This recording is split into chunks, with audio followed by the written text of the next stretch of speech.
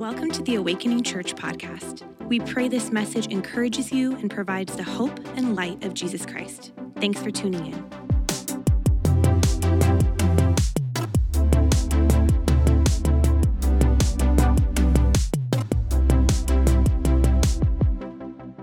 What would happen if we started to do the things Jesus did while here on earth? In many ways, I think we would look like this person right here. This man right here. This is a picture from the Woodstock Music and Arts Festival, where on August 17th, 1969, the third day of the music festival, Max Yasker, a 49-year-old, simple, hardworking dairy farmer, welcomed a crowd of almost 500,000 young people to his 6-acre farm in Bethel, New York. And he said these words to them on that third day. He says, "You've proven something to the world. The important thing is that you've proven to the world is that 500,000 kids, and I call you kids because I have children who are older than you are, 500,000 young people can get together and have 3 days of fun and music and have nothing but fun and music, and God bless you for it." Now, if you are familiar with the iconic story of Woodstock and its mark on American history, you'll know that this 3-day festival was really only meant to draw 40,000 people. Yet it hit a nerve of a dividing nation, attracting almost 500,000 concert goers. And so as the 60s movement was led by a young generation self-described as hippies, this 3-day music festival of music and art became their pilgrimage. In many ways, it was a lifestyle protest representing the strands of a larger countercultural movement that was going on at that time. Yet somehow, as this music festival was their ultimate and free expression of sex, drugs, and rock and roll, an unassuming champion and protector of this concert was a politically and religiously conservative farmer, husband, and father named Max. You see, the name Woodstock was actually named after its original location, Woodstock, New York. It's the historic stomping grounds of famous musicians like the band, Van Morrison and Bob Dylan. But the townspeople of Woodstock, they wanted nothing to do with the crowds, nor did they want anything to do with these hippie, irreligious outcasts of society. And so the promoters, they moved the festival to Wallkill, New York. But it was just down the road, and guys, the same distancing response was given to these people that offended them in their culture. And so when the promoters were then introduced to Max just a few miles down the road in Bethel, New York, Max had already heard of their mistreatment. And though he didn't agree with the lifestyle associated with this hippie movement, he was bothered by the injustice they faced and how it was an echo of America's deeper divide. Max said these words. He said, if the generation gap is to be closed, we older people have to do more than what we've done. And so in the midst of both saints and sinners, this farmer did something. And when the rest of the town said that these outcasts first had to behave or believe in certain ways before they could belong, Max said, "No, you belong." And so with a firm handshake, Max sealed the deal in warmly welcoming the Woodstock Festival to his farm.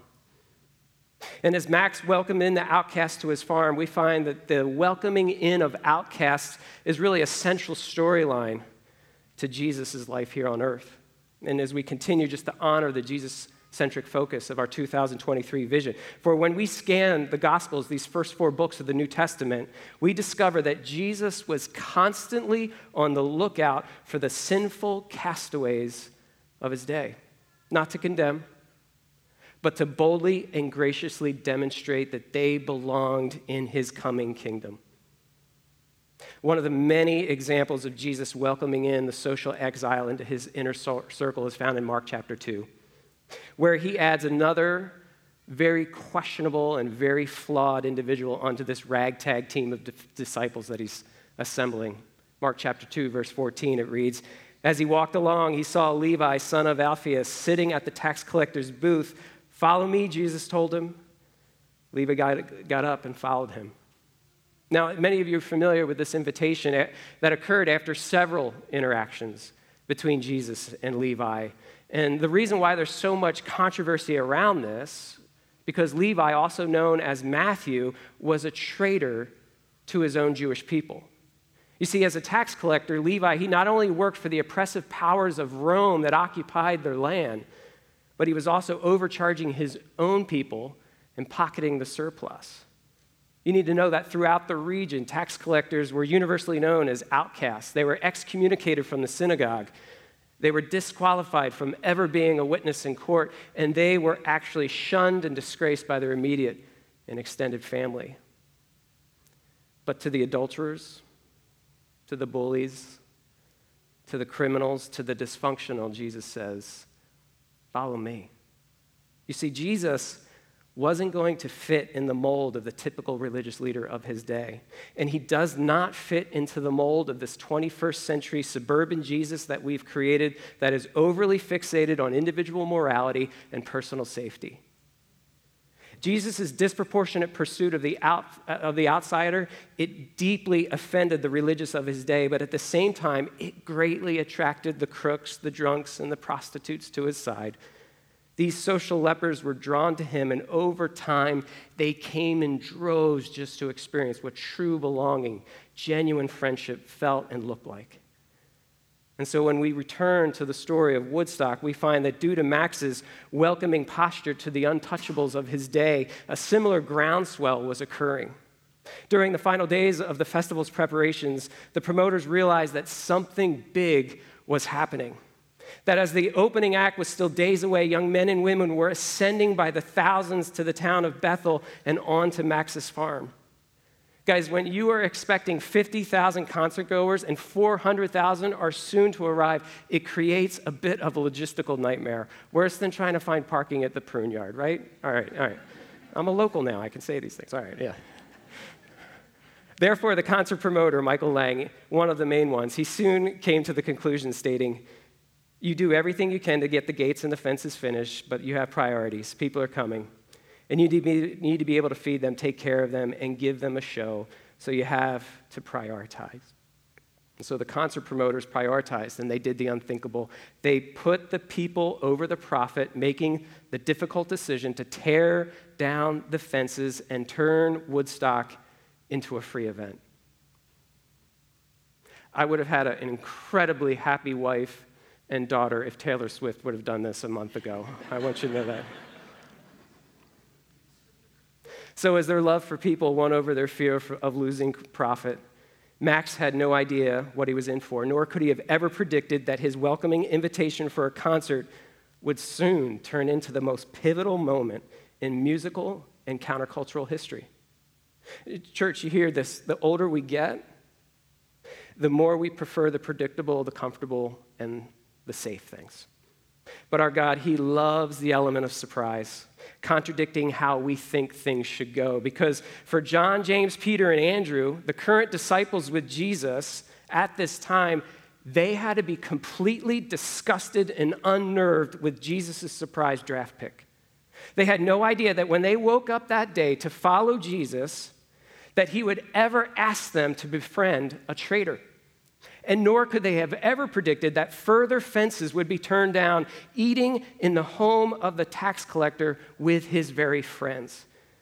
Because this Messiah, without home, without bed, follows up his invitation by hosting a party at Levi's house. As we continue on reading in verse 15, it says, while Jesus was having dinner at Levi's house, many tax collectors, sinners, were eating with him and his disciples.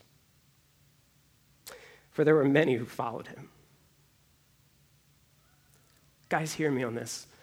The more Christ-centered you become, yes, the less sin you will have, but the more sinners you should have. See, the word sinner here in the text, it has less to do with classified sinner of falling short of God's perfection, and it refers more towards those who were social outcasts, the criminals, the cultural untouchables, those who didn't play by the religious rules of his day. And Jesus loved being with people like this. It wasn't that he was just tolerating them so he could grace them with his presence, but Jesus actually loved and liked the outsider. He was eager to hang with them, hear their stories. He wanted to get to know them and be friends with them. When you sat with Jesus, you felt true inclusion and genuine belonging.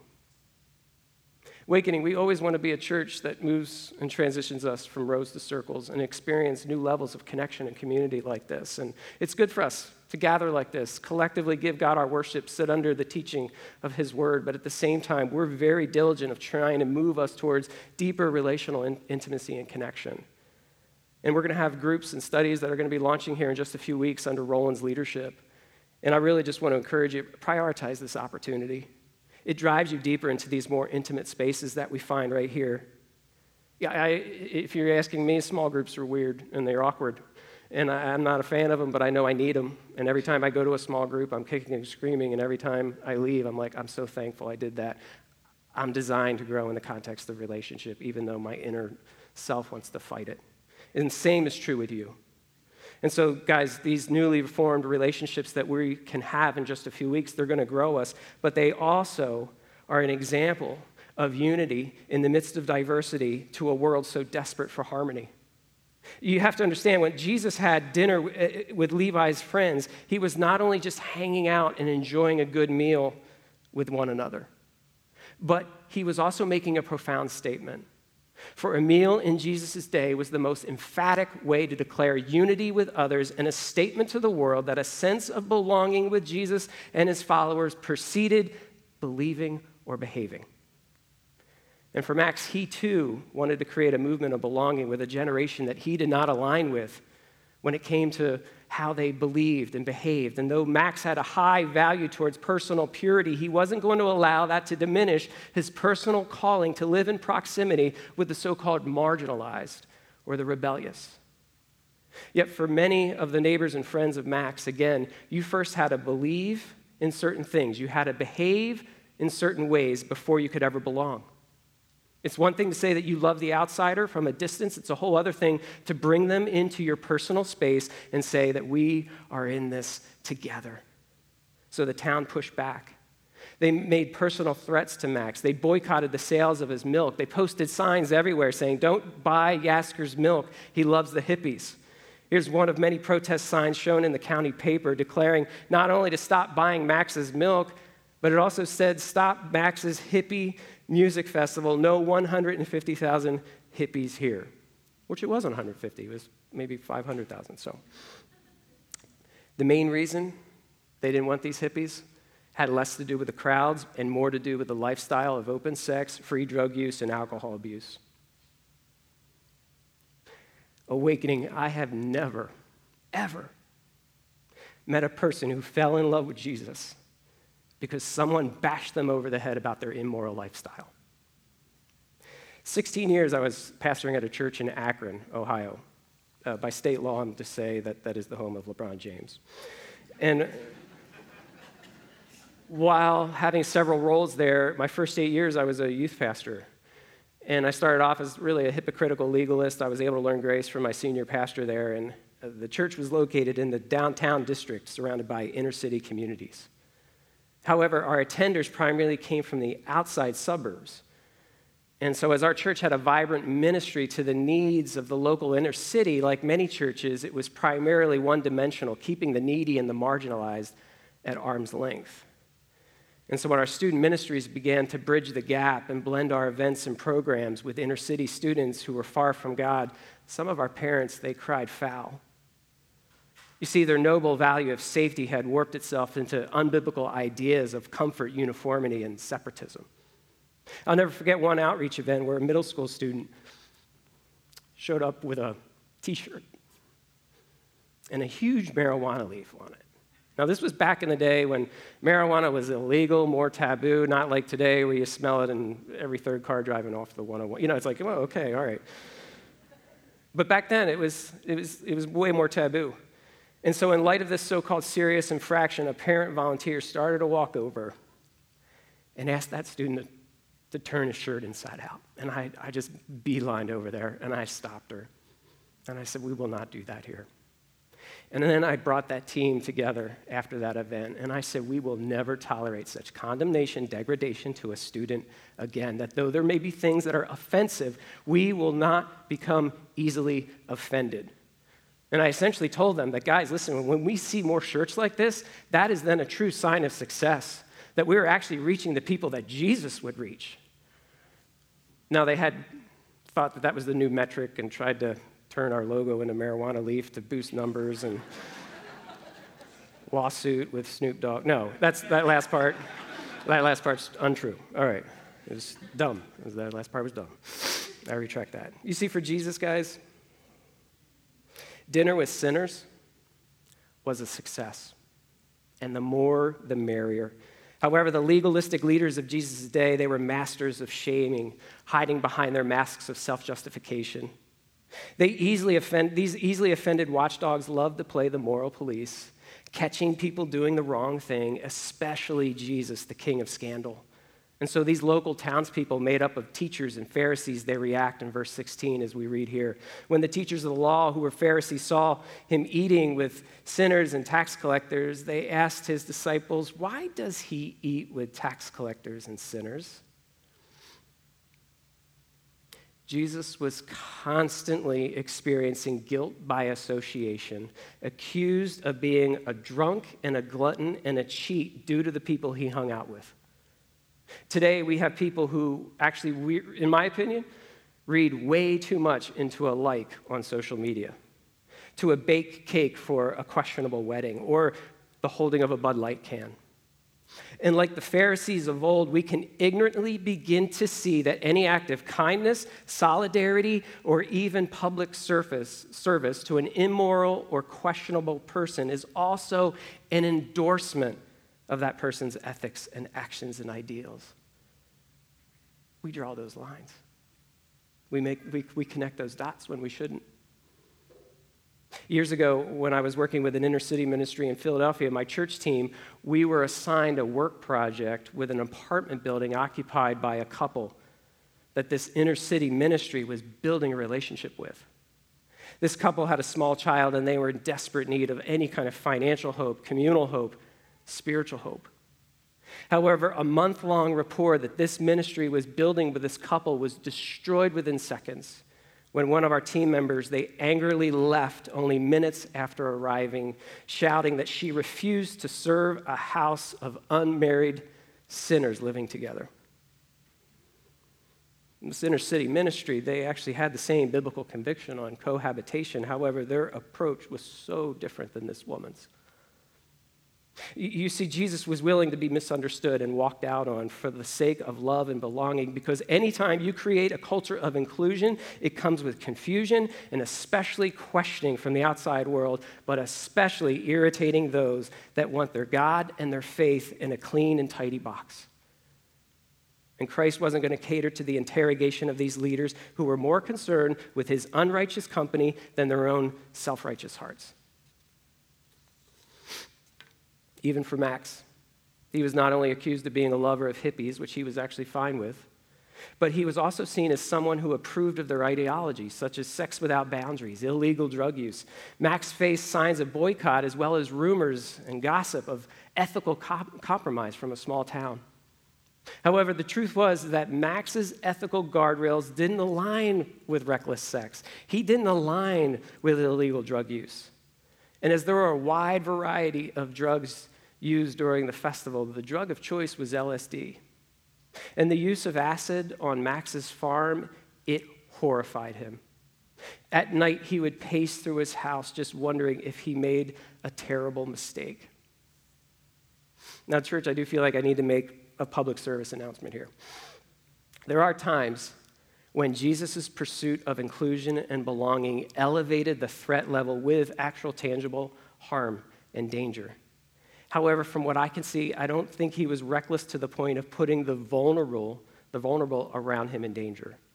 And we just have to recognize we have varied convictions and guidelines on these matters. We recognize we need wisdom with each invitational opportunity. I believe some victims shouldn't welcome in their former abusers. Some addicts shouldn't enter into some certain environments. And families with young children, you need to establish some guardrails. When I was in a long-standing friendship with a homeless, paranoid schizophrenic that had a history of armed violence, I really felt like I needed to keep that friendship and relationship outside of my family for their own safety. However, when our family became decade-long friends with an active drug addict and a former felon who was regularly in our home for meals and family celebrations, we still had to have some guardrails. Our kids knew, hey, you're not to be alone with this person. You're never to be alone with this person in the car. They're never to be driving you anywhere. Balancing truth and love, it can be complex. It can be a gut-wrenching process. And when you create a wide on-ramp of loving inclusion that eventually leads to the narrow, exclusive path of Jesus' truth, there's a constant temptation to want to jump ahead and get to that narrow path of critique and instruction. But when you see the constant pattern outlined by Jesus, he was always starting with a relational platform of belonging before he ever offered a loving challenge to believe or a humble critique to behave. And when we reverse the sequence, leading with behaving and believing, we immediately create a posture of shame for those seeking a community to journey towards Christ-centeredness with. And so these people, they start to feel like they're too messy, too far from God. They begin to accept the lies of both their inner and outer voice, and they change their very identity. And what we find here in Woodstock, the young people who attended Woodstock, guys, they heard America devaluing them for so long that it became their identity, and so they proudly just took on the shameful badge of hippie and freak.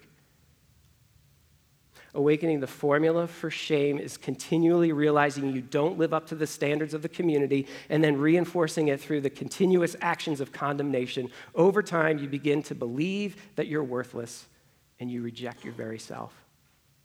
However, despite the large segment of protesters in Bethel, New York, there were others that refused to allow these hippies to be self-identified as freaks.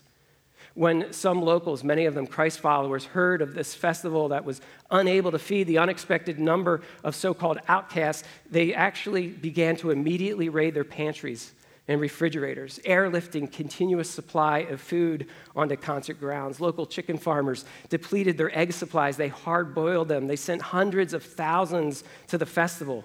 One local woman who was handing out homemade sandwiches to concert goers was interviewed by a TV news reporter asking why she was enabling these hippies to overrun her town, and the woman replied with these words right here: "We do as the Bible tells us. We welcome strangers. We don't say get out. It's not our communities. They're hungry, so we feed them."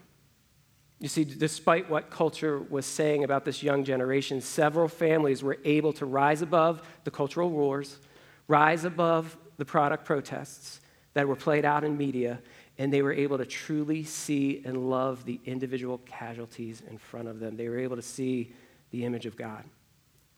For Max, he too was determined to counter the cultural of this current of shame, and for the marginalized generation to experience affirmation and loving support, for them to hear the words, "I am for you, I am with you, we are in this together." Even at one town meeting seeking to change the zoning laws to stop the festival, Max patiently listened to all their complaints, and then he stood up. And he said these words: "I hear you're considering changing the zoning law to prevent the festival. I hear you don't like the look of these kids who are working at the site. I hear you don't like their lifestyle. I hear you don't like they're against the war, and that they say it very loudly. I don't particularly like the looks of them, these kids either. I don't particularly like their lifestyle, especially the drugs and free love. And I don't like what some of them are saying about our government."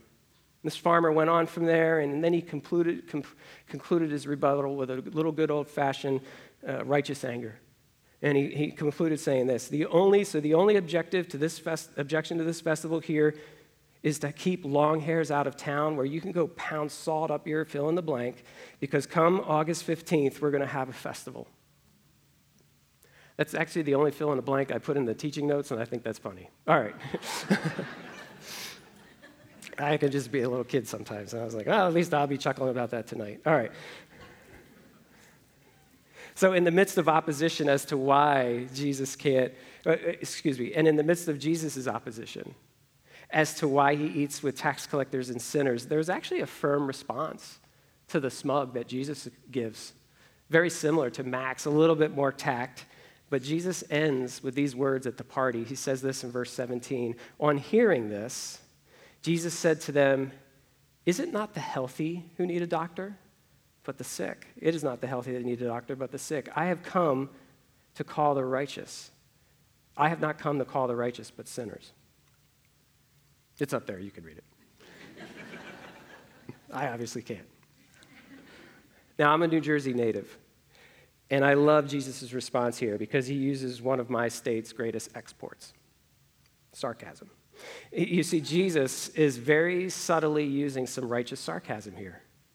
He's essentially saying, yeah, I'm not here for you so-called perfect people, but I'm here for these people. People who actually realize they need help in being made whole again. And similar to what Max was saying at that town hall meeting, Jesus is saying, you know what? I'm with them. And there are those in our community, the homeless, the addicts, the sexual minorities, the prostitutes, the undocumented, the list goes on, that are desperately seeking to hear these words from us. No matter who they are, what they've done, how they may differ in what they believe from you, they are yearning for us to say, we are with you, come sit at the table, and we will journey with you. And so when you start with belonging before believing and behaving, when you follow the biblical pattern of love and grace to come before truth and ethics, it always comes with a price. For Jesus, leading with love and compassion, it eventually took his life. For Max, it took his friends, his finances, and even his farm, as seen here during the last act of the festival. Loving like Jesus, guys, is messy.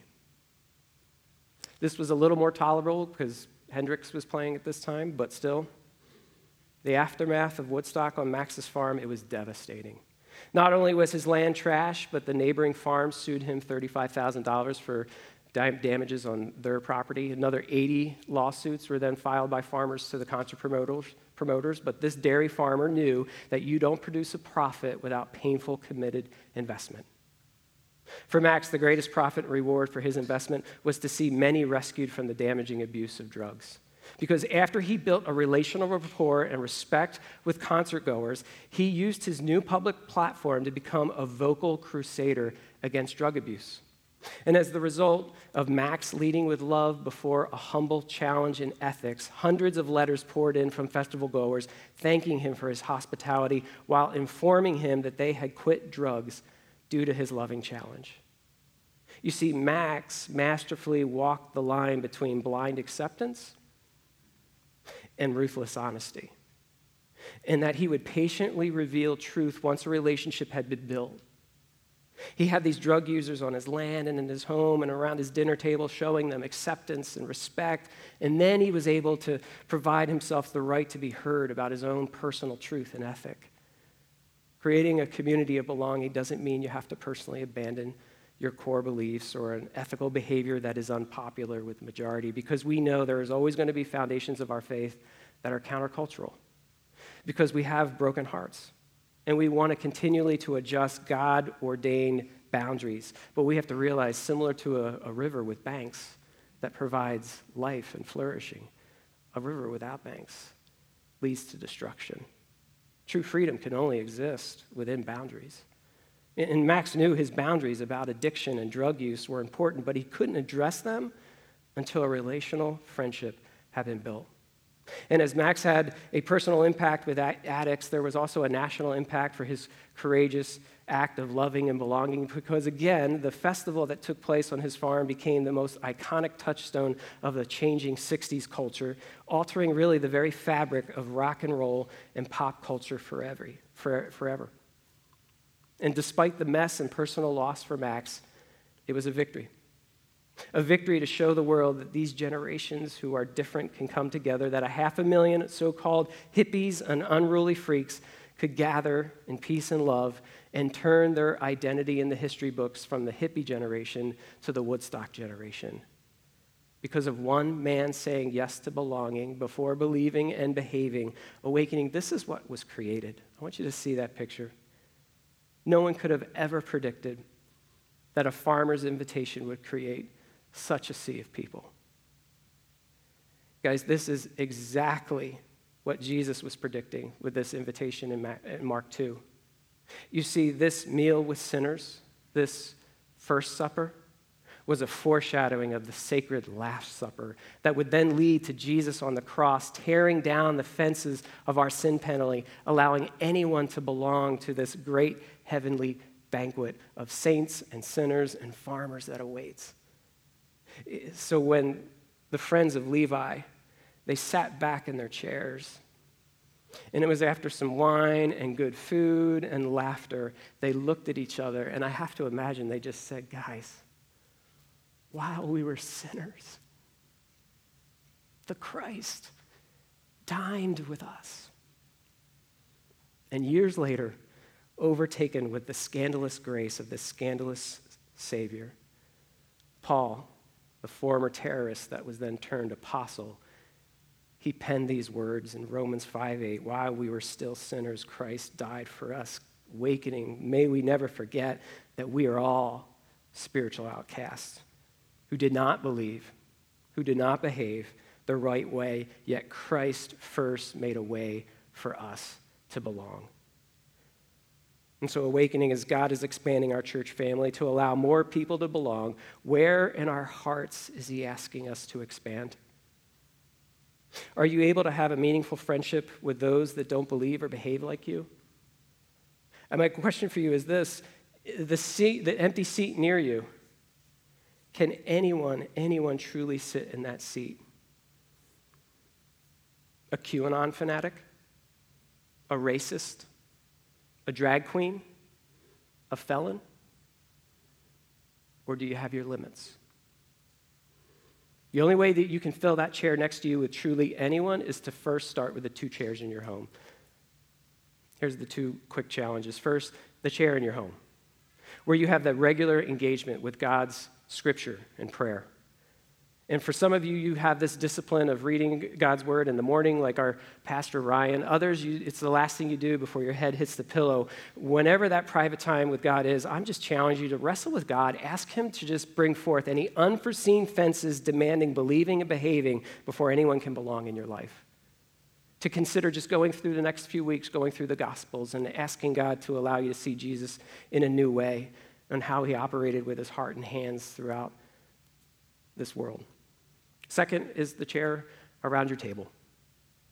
When was a chair around your dinner table filled with a person that made you and your family feel a little out of your comfort zone, a little uncomfortable? I'm not talking about your teenager. Maybe it's a person of another faith or ethnicity, a sexual minority, someone of a different economic status, or one that just sits on the other side of the political aisle as you. Sometimes it starts by just asking a typical stranger to come over for a meal, which you could do today with somebody in this room. Awakening, when we work with God in those 2 chairs, you'll be amazed of how easy it is to fill that chair next to you with truly anyone. When Jesus left this earth, Luke tells us he was known as a friend of sinners. When Max left this earth, he was only one of a handful of non-musicians to receive a full-page obituary in Rolling Stone magazine. When you leave this earth, how will the moral failures, the marginalized, the untouchables of our society respond? Will they give you tribute? Will they say, that was my friend? A divine legacy like this begins with a humble posture and a loving invitation to belong. I would love for us just to end by just going to God in prayer, asking that he would bring to completion such a legacy in our own lives, in our own homes, and also in this church as well. So let's go to him now in prayer. And so, God, we just want to thank you that while we were still sinners, you sent your son to die for our sin penalty. We didn't believe anything. We didn't behave the right way. Yet you've made a way to belong. And so as a people transformed by this incredible act of belonging, may we too tangibly reflect this message to a world around us. God, thank you for the many in this room who lead the way in unconditional love. I see their faces as I look out. They lead the way in unmerited favor. And just give us the strength and power to follow their example. God, thank you for our connections team. Just the way they welcome us with unconditional love every Sunday, and just what that means to all of us.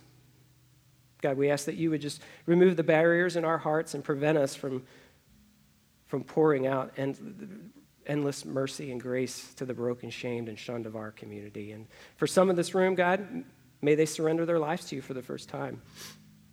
Maybe something just clicked, but that they would embrace your loving act on the cross, now trusting in you as their one true rescuer and leader.